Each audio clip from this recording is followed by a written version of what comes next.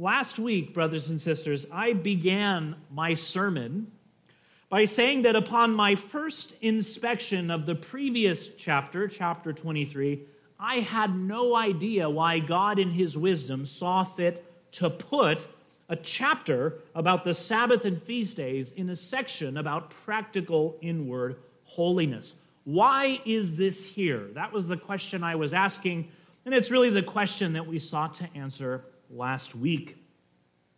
The answer, which we saw to that, and which, as I said, the first time I realized it, it was like a duh moment to me, is that, of course, the Sabbath is mentioned in a section about practical holiness. It was the main day for the worship of Israel when they would grow in holiness.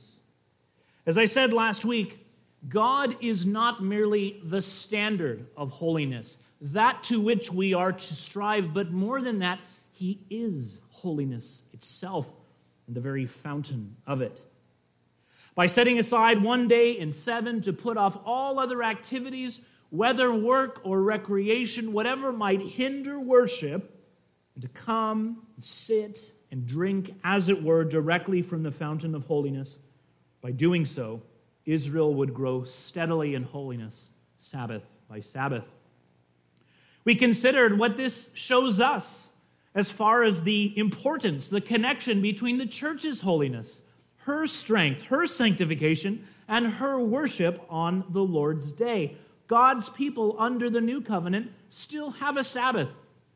Not a seventh-day Sabbath, but a first-day Sabbath, the Lord's day, the day of the resurrection of our Lord. And although God may and does sanctify us all throughout the week, yet it is especially by the week-in and week-out worship on the Lord's day that the church is sanctified and conformed more and more to the image of Christ. Well, I mention all that again, particularly my initial befuddlement of why that chapter was there, because when I came to this chapter, I found myself asking the same question, but like even more so. Okay, but seriously, why is this actually here in the holiness code? I said that the previous chapter, and that was true, I meant it, but at least as a preacher, I had an inkling this is going to have something to do with the Sabbath, and okay, that's the worship day and its holiness and all that. With this chapter, to be quite honest, I was really scratching my head. I even thought about skipping over the first half, just focusing on the case of the blasphemer. Now, as far as the basic contents of the chapter, it's very straightforward, and that's not mystical at all. The first half deals with the maintenance and care of the golden lampstand, and then it deals with the showbread, and then the second half deals with the case of a blasphemer, which we should note, even in and of itself, is a very odd pairing. Another question we'll ask today is not just, why is this chapter here, but why are these two things together in this chapter? Thematically, the lampstand and the showbread and the case of a blasphemer, they don't really seem to go together, right? Nevertheless, aside from all that, the content of the chapter in and of itself is fairly easy enough. Its relation to the material around it is not so clear at first. What makes this all the more strange is that the following chapter is very much connected with chapter 23. Chapter 23 deals with the Sabbath and the feast days. Chapter 25,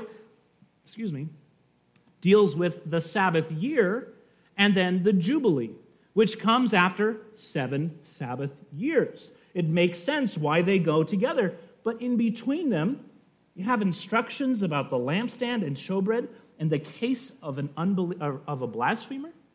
Doesn't make any sense.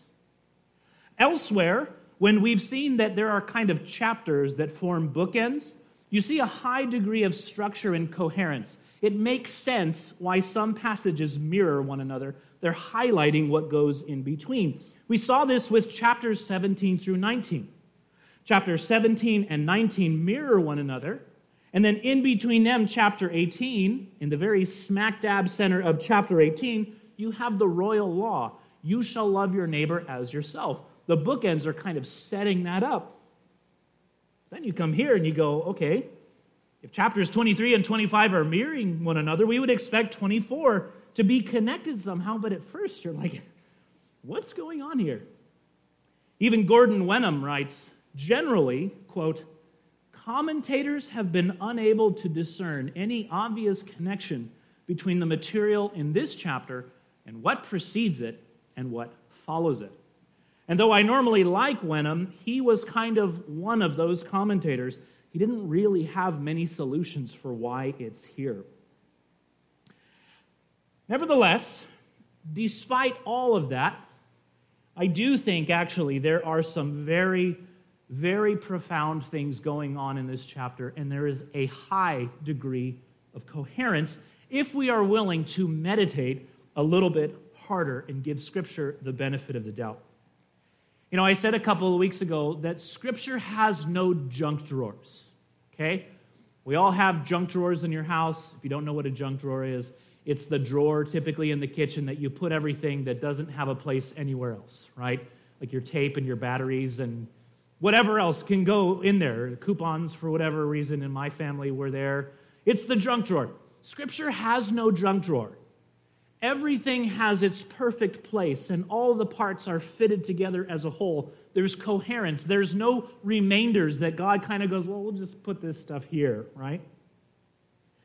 Ultimately, I think what this chapter is all about is, again, the Sabbath, which makes sense when we consider the chapters around it. Now, I admit that these insights are not my own. I have to confess that. I talked about meditating harder. I read a book who told me this stuff, okay? I'm not that brilliant. I got them again from Michael Morales' book on Leviticus, Who Shall Ascend the Mountain of the Lord? Morales makes a solid case, I believe, that as he says, this chapter, quote, symbolizes the ideal Sabbath. Symbolizes the ideal Sabbath. And in fact, he argues that especially verses 1 through 9 with their symbolism, quote, are the theological heart of chapters 23 through 25. Now, perhaps you're wondering, okay, fine, you've thrown down the gauntlet. How on earth are the lampstand, the showbread, the theological heart of three chapters about Sabbaths? And how does the case of the blasphemer even relate to that? Well, that's what we want to explore today. And I think, Lord willing, we'll actually see some very beautiful gems in Scripture if we dig a little deeper. In fact, when I was studying this, I had my own, duh moment.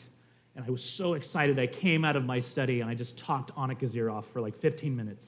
And she's busy, and she's like, that's great. And I was like, okay, well, I'm going to go back and work now, right? I was so excited. And so I'm sure we'll be excited again. And though this is about the Sabbath, I do think there's some fresh application for us, different from last week, and particularly some gospel application as well. Okay? Well, let's go ahead and turn to our text now. The way I'd like to go through this is I want us to first consider the what of the passage. What is it talking about in and of itself without any relation to the other parts or the larger context? Then we'll consider the how, particularly how is this related to the chapters around it, and really, how is this a picture of the ideal Sabbath? And we'll focus on the first half of the chapter, then the second, and then we'll close with some application. Okay? All right. Well, let's first consider the what of the first half of the chapter, verses 1 through 9. Beginning again, or we haven't read this part yet, beginning in verse 1, says, "The Lord spoke to Moses, saying, Command the people of Israel to bring you pure oil from beaten olives for the lamp, that a lamp may be kept burning regularly. Outside the veil of the testimony in the tent of meeting, Aaron shall arrange it from evening to morning before the Lord regularly. It shall be a statute forever throughout your generations. He shall arrange the lamps on the lampstand of pure gold before the Lord regularly." Now, these verses deal with the oil and the regular maintenance of the lampstand. This material is not, in fact, new. It's basically a shorter form of previous material in Exodus 27. And even that should tell us that Moses is up to something here. If this were a junk drawer, why would Moses be repeating material? That would be even more unnecessary, right? So just keep that in mind. Well, with the command for the people to bring the oil, we also see specific instructions to the priest.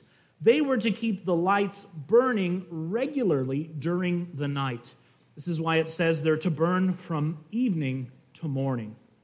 Now, even that, you could take that and make a sermon out of it. That's some really beautiful symbolism. While everyone else in the camp had put out their lamps to go to sleep, God's lamp is still burning at nighttime because he is not, in fact, asleep. He's awake. He's keeping watch over his people while they rest. He's guarding them. You almost wonder if that was partly the inspiration for David's words in some of the Psalms. Psalm 121, verse 4, "Behold, he who keeps Israel will neither slumber nor sleep." Psalm 3:5, "I lay down and slept. I woke again, for the Lord sustained me." Perhaps. All right, picking up in verse 5. "You shall take fine flour and bake 12 loaves from it. 2/10 of an ephah shall be in each loaf. And you shall set them in 2 piles, 6 in a pile on the table of pure gold before the Lord. And you shall put pure frankincense on each pile, that it may go with the bread as a memorial portion, as a food offering to the Lord. Every Sabbath day, Aaron shall arrange it before the Lord regularly.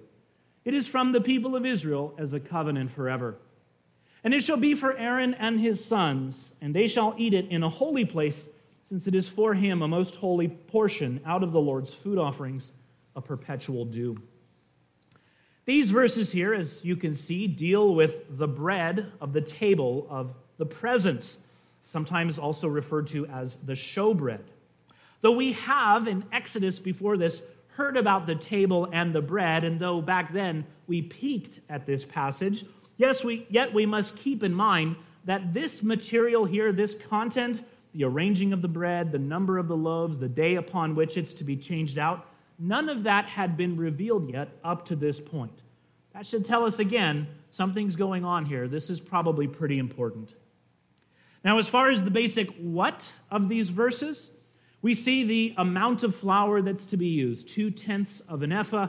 From my Google wanderings, that's a good amount of flour. These are good-sized loaves. Notice that there are 12 of them. As you know, the number 12 symbolizes the 12 tribes of Israel. So these loaves most likely symbolize each of the 12 tribes, which makes sense since they are said to be, quote, from the people of Israel. Notice that the 12 are divided into 2 piles of 6. Commentators think that that's simply a common way for the tribes to be divided.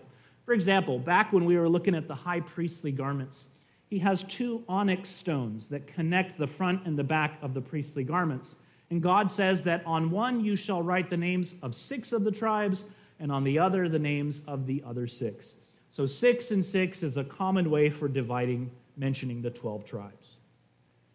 Just as with the regular maintenance of the lamps, so also we see in verse 8 that there is regular maintenance of the bread. It is to be changed out every Sabbath day. At least that's what it means when it says, every Sabbath day Aaron shall arrange it before the Lord regularly. Furthermore, we know he's talking about fresh bread because what do the priests get to do? They get to eat the old bread, right? Aaron and his sons get to eat it out of God's portion. That was the bread that was on display the previous week. So new bread is put out.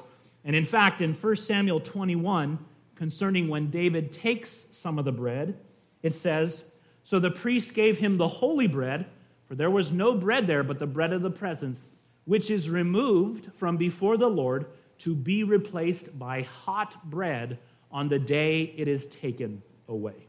Okay? Well, that in a nutshell is the basic what of the first half of the chapter. That's the content in and of itself. Now we want to ask, how is this related to the Sabbath and the stuff around it? The first connection to the Sabbath is the element of time, and particularly the division of time along the Sabbath principle of 1 in 7. For example, with the lampstand, there is a mention of time there, though it's very brief. It says in verse 3, the lamps are to burn, quote, from evening to morning before the Lord. It's not an exact parallel, but in the previous chapter, it describes the Sabbath as being from evening to evening. And at least when I read that, that popped out to me, and I think it probably would have popped out to the hearers as well.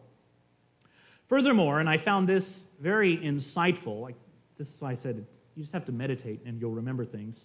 We must remember there are 7 lamps on the golden lampstand. There's 7 of them. 7 lights, we could say. Remember that God originally calls the stars, the moon, and the sun, he calls them the lights that he puts in heaven, and he says that they are for seasons, for times, for days, and for years, right? They are, in effect, dividing time, okay? Well, here, we have, as it were, a 7-fold division of time. Vern Poythress writes, the heavenly bodies were made in order to serve as signs to mark seasons and days and years. The whole cycle of time of the Hebrew calendar, marked by the sun and the moon and the stars, is divided up into 7s. The 7th day in the week is the Sabbath. The 7th month is the month of atonement. The 7th year is the year of release. The 7th of the 7-year cycles is the year of Jubilee. Fittingly, the lampstand contains the same 7-fold division of time. I think that's true, and I think it's a keen insight there.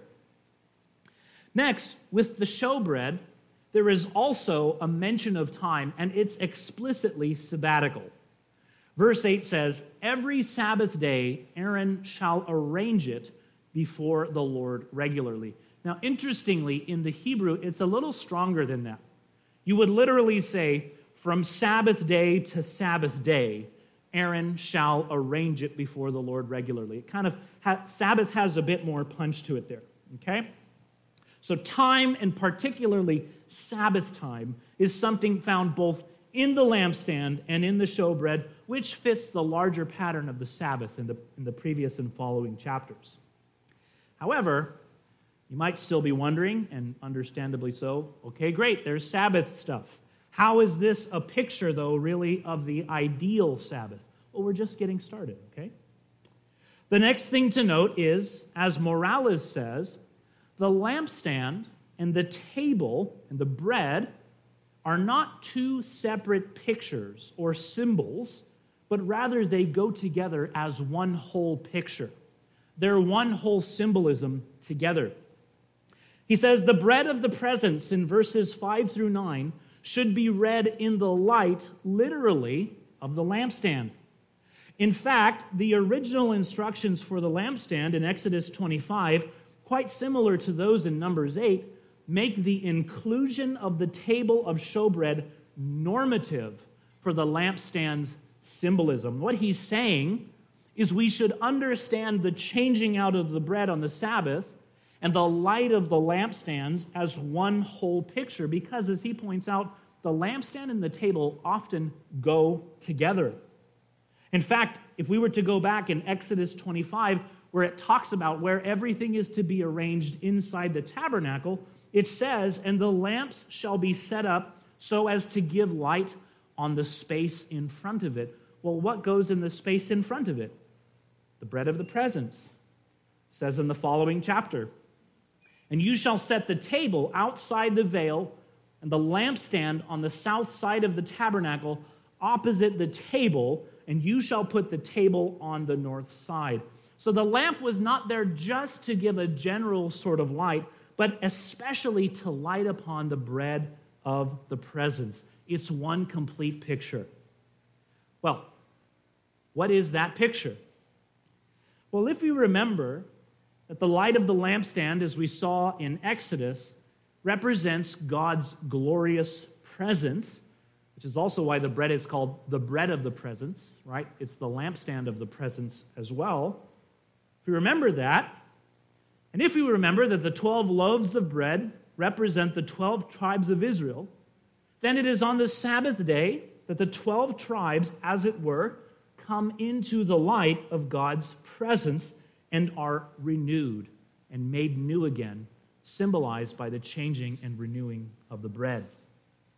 Morales writes, "This picture I propose symbolizes the ideal Sabbath. The 12 tribes of Israel basking in the divine light, being renewed in God's presence, Sabbath by Sabbath." I think he's actually right. First, when I read that, I was like, I'm not so sure. I think he's actually right, and it makes sense of all the rest of the passage. That's why it's here with 2 chapters on either side around dealing with the Sabbath. It also makes sense of why the instructions for the lampstand are repeated, because even though the material is not new, yet in order to see the full picture, you have to have the lampstand in there as well. Furthermore, as he points out in verse 8, it says that the placing of the bread before the Lord every Sabbath is, quote, a covenant forever. Now, certain things, a very small number of things under the law, are said to explicitly be the covenant, or they symbolize it. They are signs of the covenant. They encapsulate it. One of them is the Sabbath. Exodus 31:16. "Therefore the people of Israel shall keep the Sabbath, observing the Sabbath throughout their generations as a covenant forever." Here, the placing of the bread is said to be a covenant forever. And Morales argues, and I think he's correct, it's a symbol and picture of the Sabbath, which is itself a covenant forever, and so it is called a covenant forever. He concludes and says, "We may therefore say Leviticus 24, 1 through 9, as a symbol is the theological heart to chapters 23 to 25. By coming Sabbath by Sabbath into God's presence, Israel is renewed and refreshed and transformed in holiness." Now, it's interesting. I love the idea of fresh bread as a picture there. We'll get to the second half in a moment here. But notice just the beauty of the imagery of bread being renewed. There's something amazing. There's something that just feels like home of fresh bread that has just come out of the oven. The smell of it, the feel of it, the taste, even like the sound of it when it crunches. I know in California, it's very famous in the Bay Area. There's this place that makes, it's called Boudin's. I think that's how you say it. They make really good sourdough bread.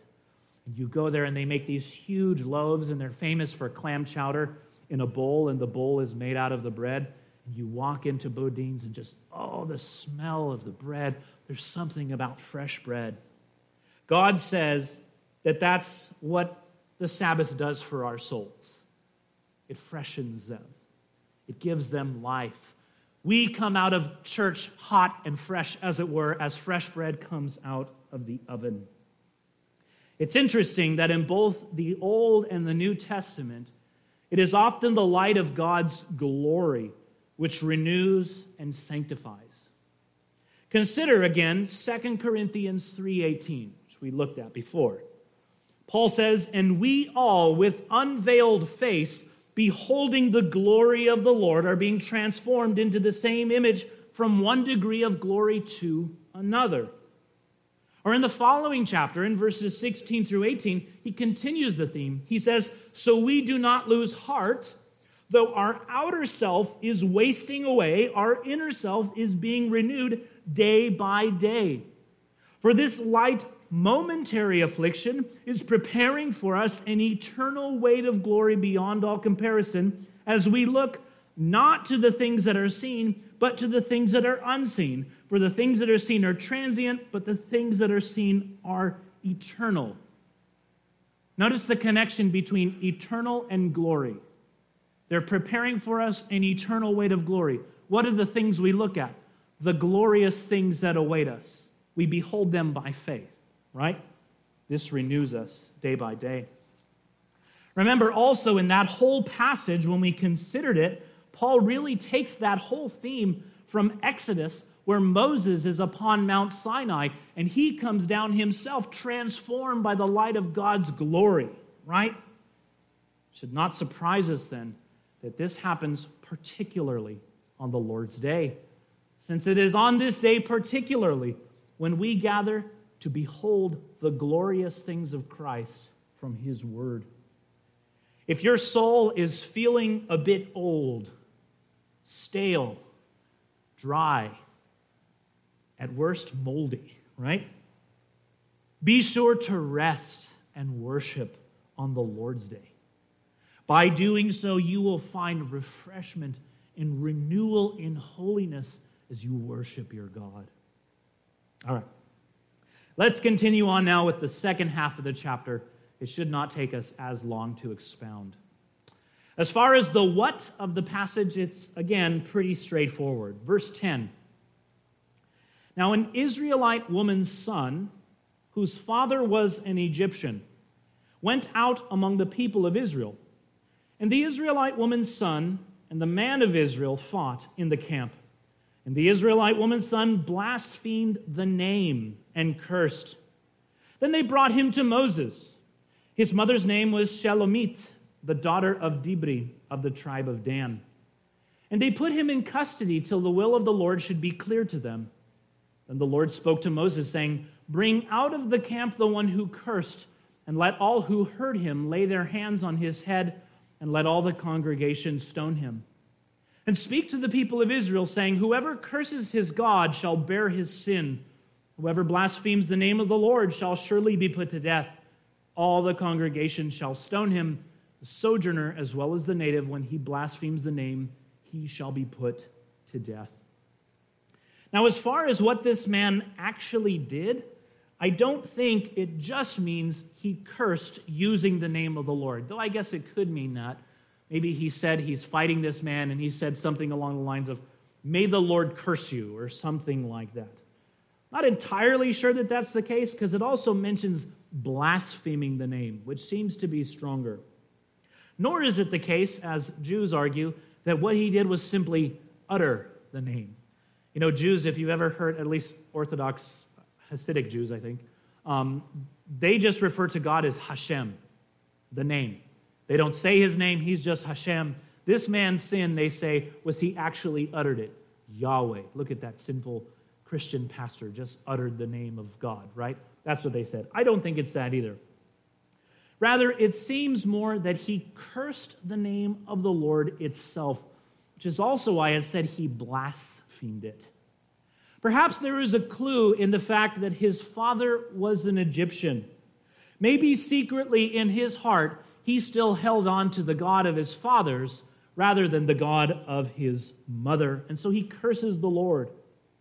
An interesting thing to note in this passage is that when they were to stone the man, it says in verse 14, those who heard him speak the blasphemy, the witnesses, are to lay their hands on his head.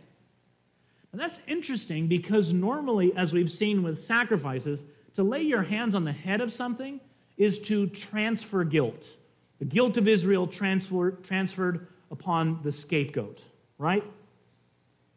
That may be something along the lines of the meaning here. Gordon Wenham, for example, says, blasphemy brings guilt on those who hear it as well as the blasphemer himself. Now, technically, that's not true. You are not guilty just because you heard someone else sin. But perhaps under the law, maybe by merely hearing blasphemy, just as many things can make someone unclean, maybe it brought guilt, and that's what they're doing, right? It could also be, and this is what John Gill suggests, and he gets this from Jewish sources, that the laying the hands on the head here is kind of like the pronouncement of guilt and the giving of the death sentence. We see throughout the Old Testament the phrase, "Your blood be upon your head," right? Or "Your blood be upon you." It often occurs in the context of someone being guilty and receiving the death penalty.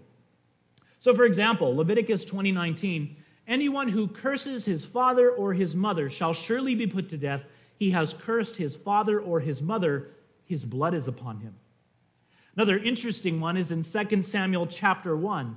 The Amalekite comes to David thinking he's going to get a reward because he put Saul to death. Saul was dying. He finished Saul off. So he comes to David thinking he's going to get a reward.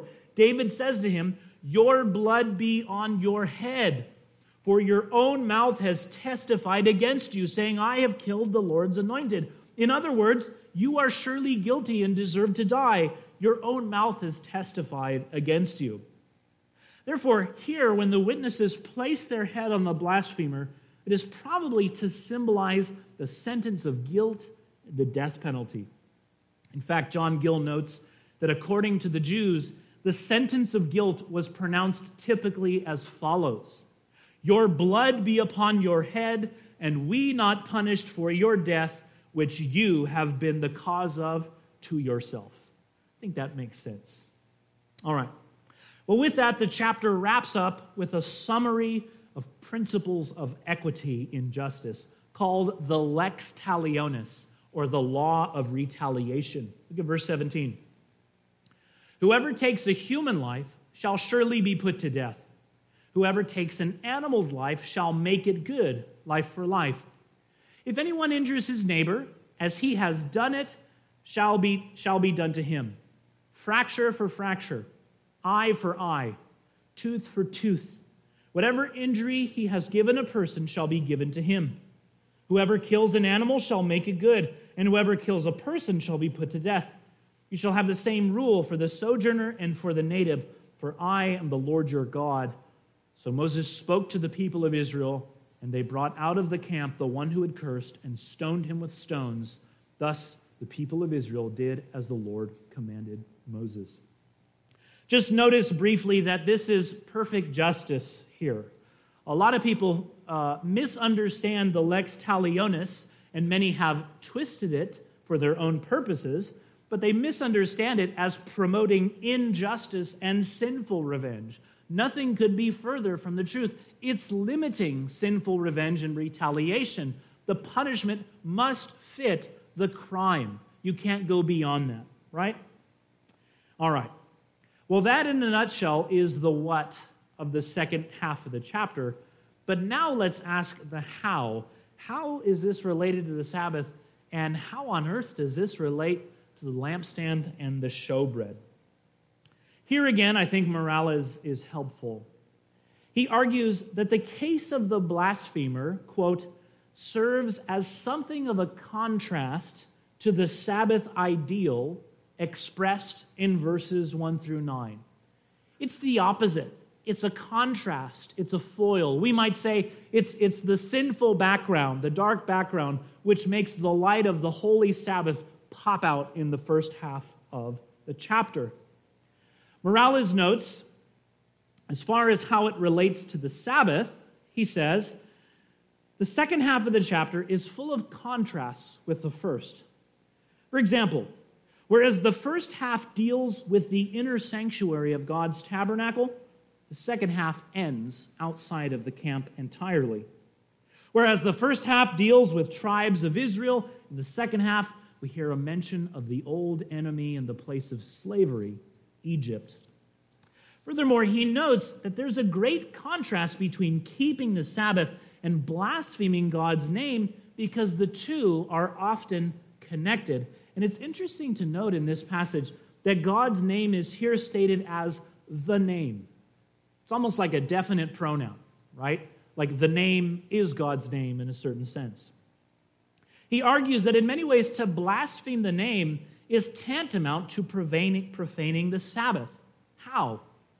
Well, not only are God's name and his Sabbath both said to be holy, they often go together.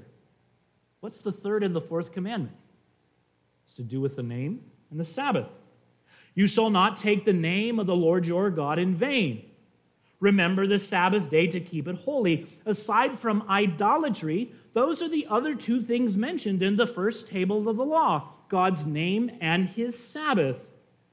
Furthermore, the name of God is also related to the light of his glory and thereby the lamps in the tabernacle. For example, in the famous Aaronic blessing of Numbers chapter 6, Aaron is to ask God to make his face to shine upon Israel. And God says, so shall they put my name upon the people of Israel. Perhaps even more is interesting if we connect back to Moses being transformed by God's glory on Mount Sinai. Remember that the revelation of God's brilliant glory is the same thing as the pronouncement of his name. Moses says, "Show me your glory." God says, "I will make all my goodness pass before you and will proclaim before you the name the Lord." Furthermore, not only is the sanctuary said to be the place where God's glory dwells, as in Psalm 26:8, "O Lord, I love the habitation of your house and the place where your glory dwells," it's also the place where his name dwells. We see this particularly in Deuteronomy. God says wherever he chooses for his tabernacle to go, that's where he has chosen to make his name dwell. And so, to blaspheme God's name is to blaspheme his glory, instead of loving it and drawing near to it and basking in its light on the Sabbath day. That's how they contrast. Well, now let's conclude this afternoon by asking not the what or the how, but the most important, the so what, right? The most important part of every sermon, the so what. Pastor, if all this is true, then so what? Well, aside from the obvious direct application of keeping the Sabbath, I think we might also draw out some beautiful gospel application here. If we take the Sabbath more broadly than just the day of rest, but as it is also taken in Scripture, for the rest of salvation in Jesus Christ. Turn with me to Hebrews chapter 4. Hebrews chapter 4.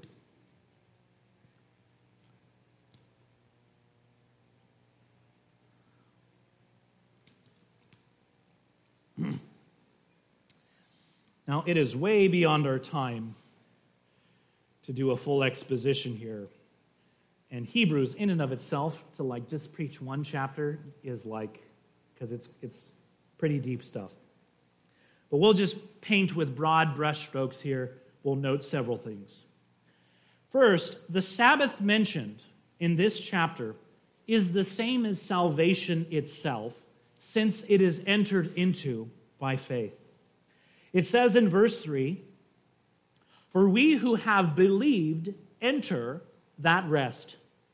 And then in verse 6, "Since therefore it remains for some to enter it, and those who formerly received the good news failed to enter because of disobedience.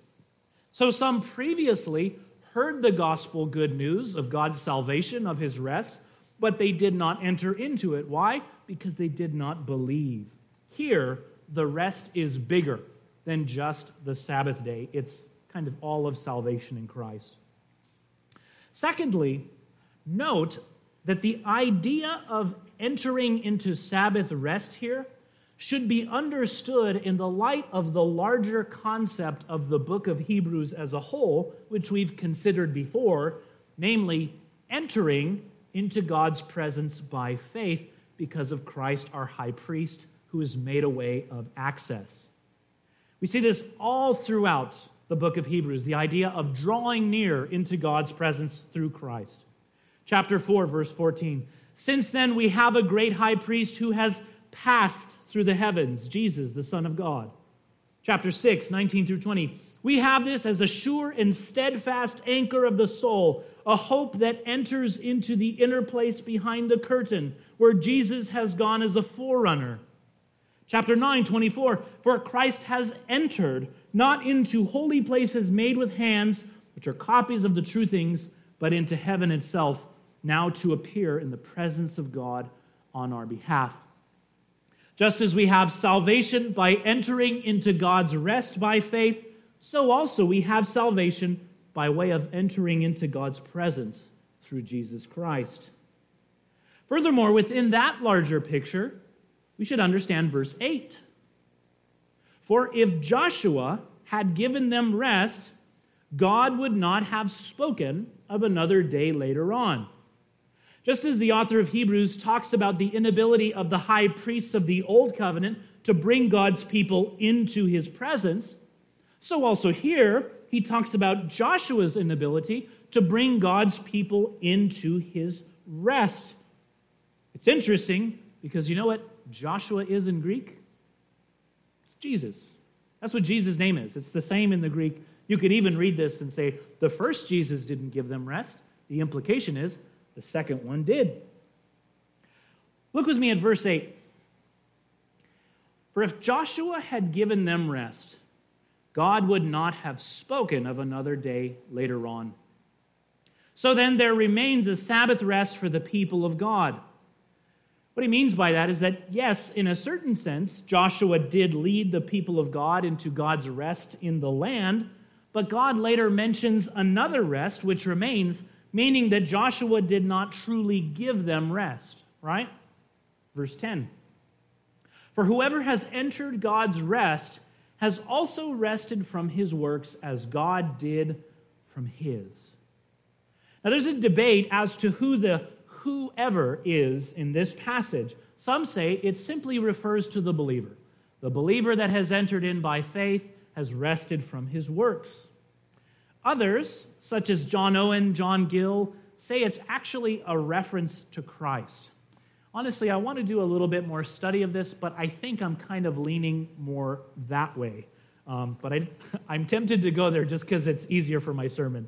But I don't want to quite go there yet in my conscience because I haven't given it the study it deserves. I do think we may not have to necessarily choose. It may be that the author of Hebrews is simply making a general statement about the rest of those who rest after entering into his rest and ceasing from their works. It takes on a slightly different meaning whether it applies to Christ or the believer. On the one hand, with reference to Christ, he is obviously the greater Joshua who has given his people true rest. Furthermore, he has ceased from his works, and this actually fits quite well with the theme of Christ as the better high priest, since Hebrews 10:12 says, when he had offered for all time a single sacrifice for sins, he sat down at the right hand of God. As high priest, his work is done, and so also as the greater Joshua, his work is done. He's entered into God's rest. I got lost here. Furthermore, I think there's probably a reference there to Christ as the second Adam, since it talks about him doing the works of God. That's why I lean more to this being primarily a reference to Christ as the second Adam. Adam was called to do God's works after him and rest in God's rest after he completed the works God gave him. He never did, but Christ did. Notice the language there. It mentions the work of God. Adam would have rested in God's rest of glory, but he failed. Christ has not failed. He completed all the work that the Father gave him to do, and so now he rests at the right hand of the Father in glory. On the other hand, with reference to us, by faith we enter into this rest of Christ, our greater Joshua, and we cease from our works as well.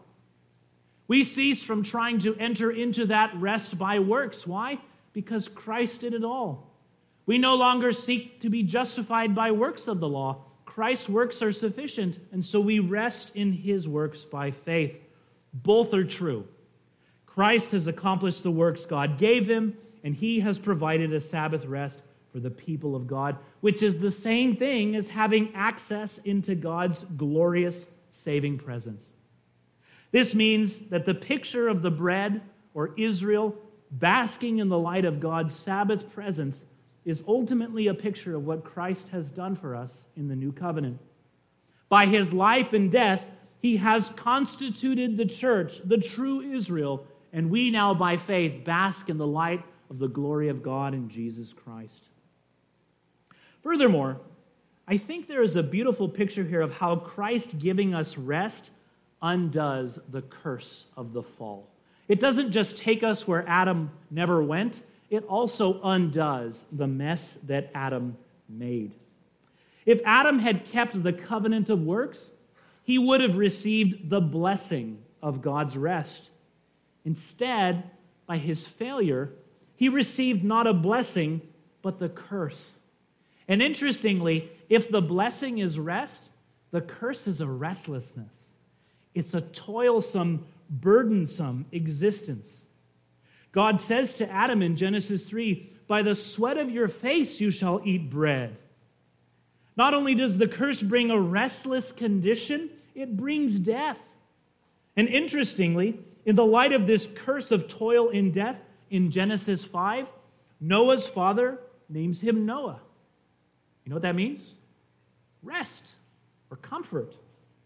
It says that his father said, it says, when Lamech had lived 182 years, he fathered a son and called his name Noah, saying, out of the ground the Lord has cursed. This one shall give us relief from our work and from the painful toil of our hands. Well, just as Joshua didn't give the people of God true rest, neither did Noah, but Christ has. The greater Noah has come to truly give us rest, as he says, from the painful toil of the curse of sin. Seeing that and then reading this passage, it makes you read it in a whole new light. Christ says, come to me, all who labor and are heavy laden, and I will give you rest. Take my yoke upon me and learn from me, for I am gentle and lowly in heart, and you will find rest for your souls, for my yoke is easy and my burden is light. Christ, the greater Adam, the greater Noah, the greater Joshua, brings us out of the curse and into the blessing of God's rest. And yet, we might also say that in a certain sense, not only the first half of the chapter points us to the work of Christ, but also the second. If we remember that the means whereby Christ made a way for us into God's presence was for him to be put to death outside of the camp, and in fact to be put to death for blasphemy. That actually was the charge against Christ.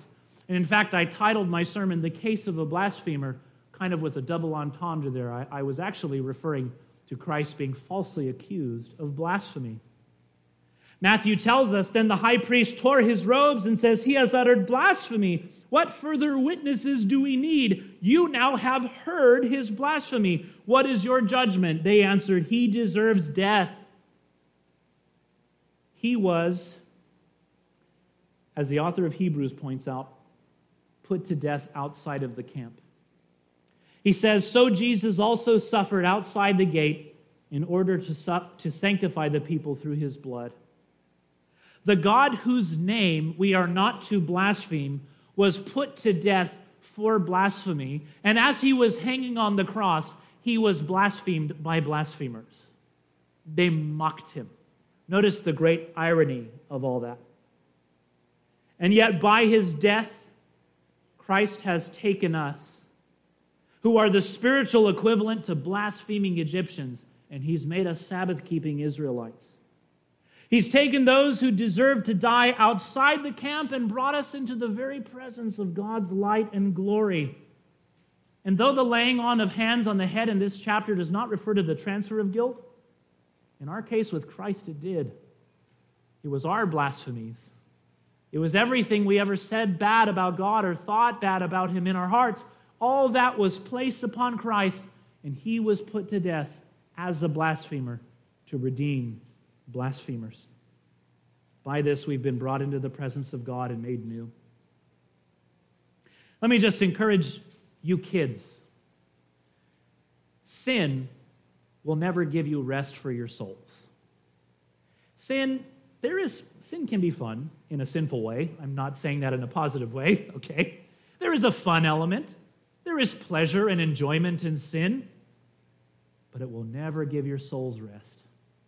It will never provide the true rest for your souls, which you can find in Christ. Furthermore, remember, kids, you will never enter into God's rest by your own good works. If you try to toil and work your way to heaven, you'll never get there. God says you don't actually have good works, and the more you do it, you just bring more guilt and more of a curse upon yourself. The only way to receive the blessing of the rest for your souls is by faith, by looking to Christ who did it all. You don't need to add to his works. His works are perfect. You just need to rest in them. You trust in them. You lean upon them and you receive them. And if you have that, you will enter into God's rest of salvation. Amen? Let's pray.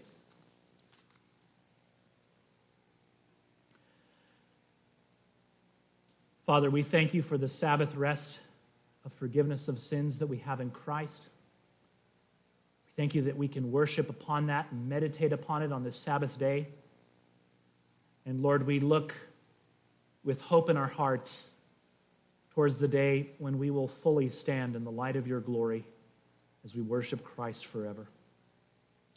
We pray for those here who do not yet have eyes to see that glory by faith, that you would give them eyes to see that. We pray for those saints here that are weary, that they would be renewed as the bread was renewed in the tabernacle. You'd strengthen them and refresh them, Lord, in Christ's name.